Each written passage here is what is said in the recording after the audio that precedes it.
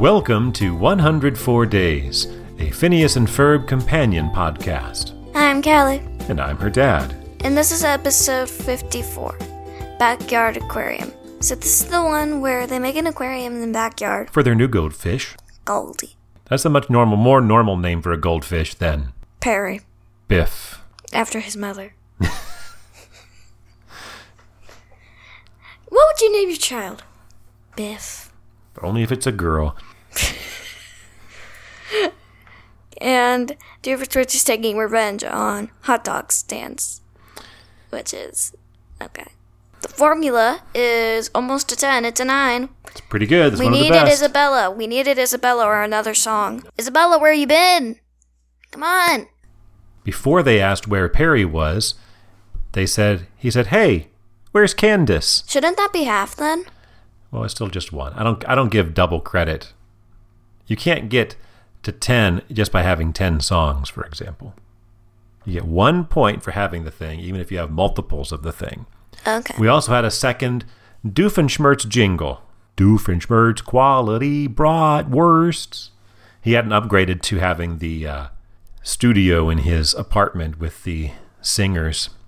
But we also had a couple of recurring gags. One of them was hearing some elevator music again. This time it was while Linda was at the bookstore getting her book signed. It was her own song. Yes, it was playing I'm Lindana, and I I want to have actually fun. didn't hear that. I was writing something. I didn't. In the background, not the backyard. It says backyard right there, the title of the episode. I didn't hear that because I was writing stuff down. The next recurring gag is, aren't you a little young to man a fishing vessel? Yes. Yes, we are. Yes, we are. And they were. The song in this episode was When Will He Call Me, which had almost like a country feel to it, like an early 80s country pop feel. When will he call me? And then how that ends is something about the phases of the moon. The other song was Never Gonna Give You... I'm kidding.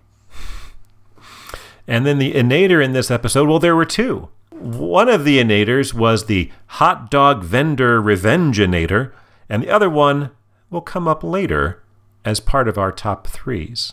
One other thing I wanted to point out, a little reference, was while that show was going on in the backyard with the dolphins and whales kicking Candace all over the place, in the background, the music that was playing there was like a peppy circus-type version of the theme song. Really? Mm-hmm. This is information. To go back and listen to it. Right now we're going to move into our top three. Callie, you want to start? Rock, paper, scissors. All right.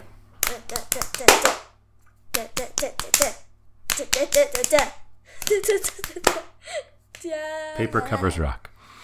So, my number 3 is when Perry somehow escaped Dr. D's trap, and he said, "How did you escape?" And he looks back, and there's a decoy, and it says decoy on. He's like, "A decoy? That doesn't even make any sense." That's your number 3, right? Yes. That's my number 3. Oh. That was lame. Yeah, there's a good high five. Next time And a broken hand. Next time I won't. I'll just let you slap my hand. Because Joriet's like 3 times the size of mine. If that was also your number 3, then why don't you move on with your number 2? All right. My number 2 is at the end, the woman says, "Are you taking a shower now?" The man says, "Yes." My short list was actually the one that came before it, which was, "Harmon, are you taking a shower?" "No." "Oh, you need one." So the part that was on your top 3 list was from the ending credits, right? Yeah. But it was just the part where he said, "Yes," that was funny? Kinda.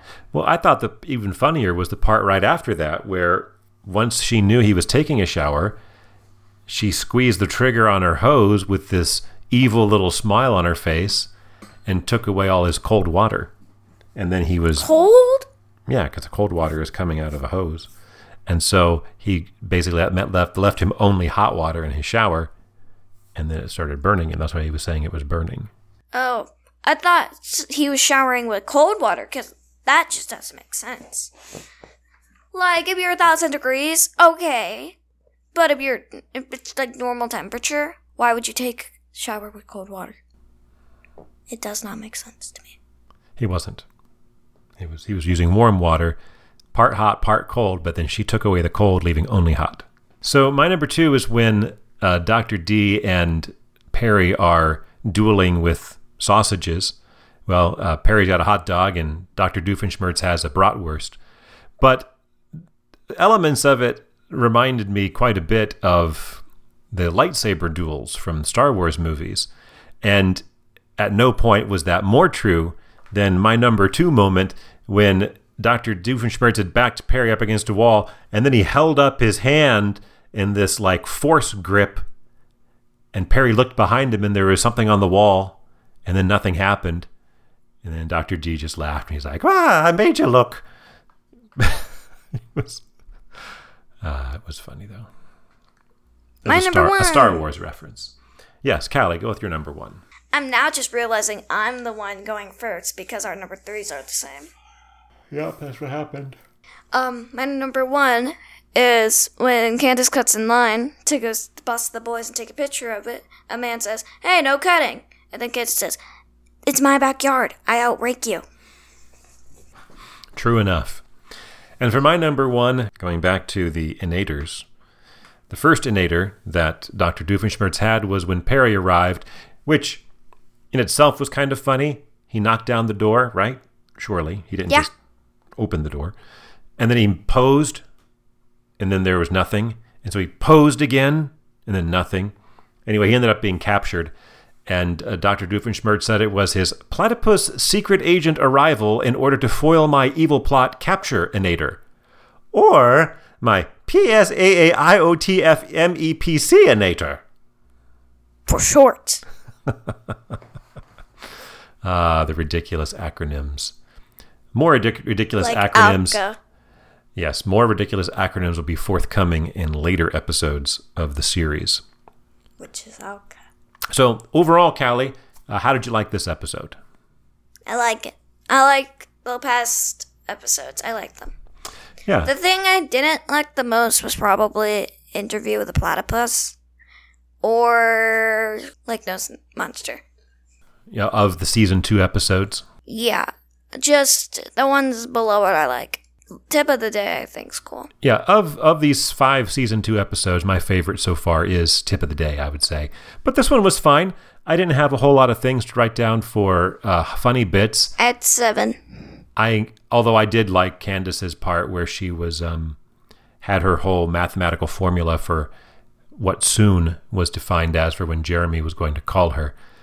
But yeah, it's good. Season 2 is just getting rolling. Even better stuff coming up in the near future.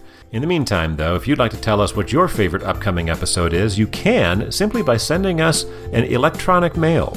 The electronic mail address is calendardad@gmail.com. That is correct. And the @ in that sentence is the little symbol above the number 2 on your keyboard. It looks like an A with a circle around it. However, we have a Ferb line that is very similar to a previous Ferb line. So in Boyfriend from 27,000 BC, I believe it's Phineas that said, if you love something, you have to set it free.